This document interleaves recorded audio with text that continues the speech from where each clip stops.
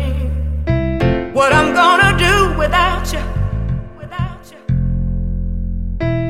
Neither one of us wants to be the first to say goodbye.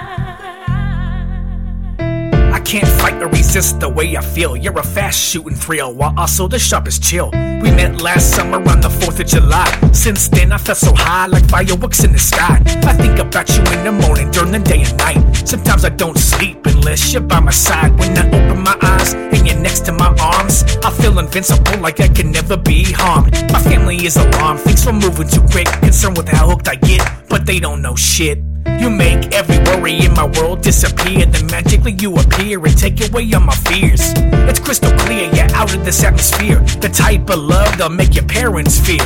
The way you make me better when I'm under the stormy weather is something I will treasure forever and ever. I keep wondering what I'm gonna do without you.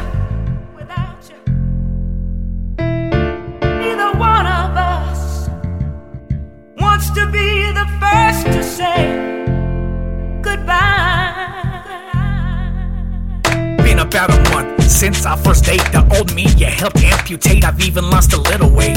I swear, you know me so well. The things people say about you are lies I can tell. You used to fuck with my cousin and a couple of my boys. They treated you like wrecked toys and claimed the life you destroyed. They don't know you like I do, they have a biased point of view. I don't care who you screwed, my love for you is true. Just for your taste, I'm willing to erase and disgrace anything or anyone in my way. I will say fuck it all. I'll brawl, crawl, or climb the tires while addicted to you. I don't care who's appalled. I was warned about you back in elementary school, but I dared to be different like 2 points of view. What don't kill you can only make you stronger, or maybe it makes your misery last longer. I ponder. I keep wondering what I'm gonna do without you. Neither one of us wants to be the first to say goodbye.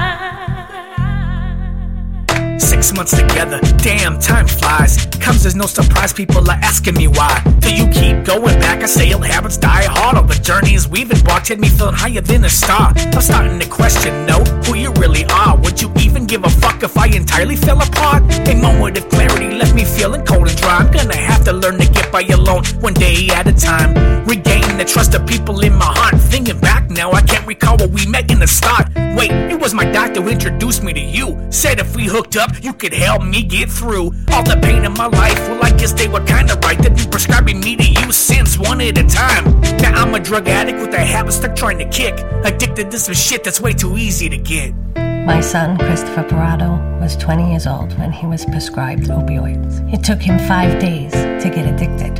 I'm not supposed to be the one to go get his suit and tie and pick which sneakers that I'm going to bury him. My son overdosed at the age of 22 years old.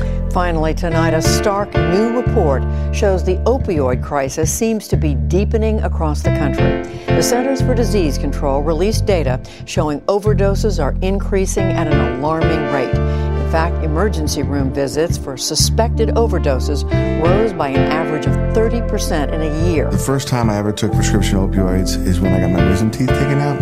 I think I was 16 years old. I must have gotten a 30-day script. I took them all in 3 days.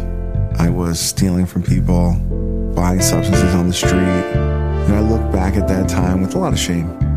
That's not who I am. Before Chloe's family, there was another Canada family grieving the loss of a child. 18-year-old Teslyn Russell was found dead in her family's home on December 30th. Given a prescription opioid pain medication that lasted a lot longer than the pain itself.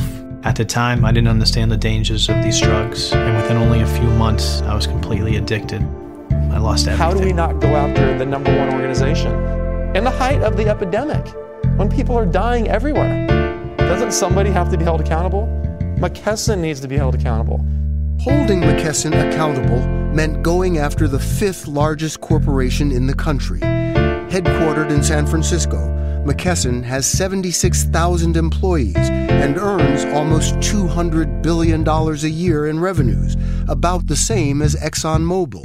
Since the 1990s, McKesson has made billions from the distribution of addictive opioids.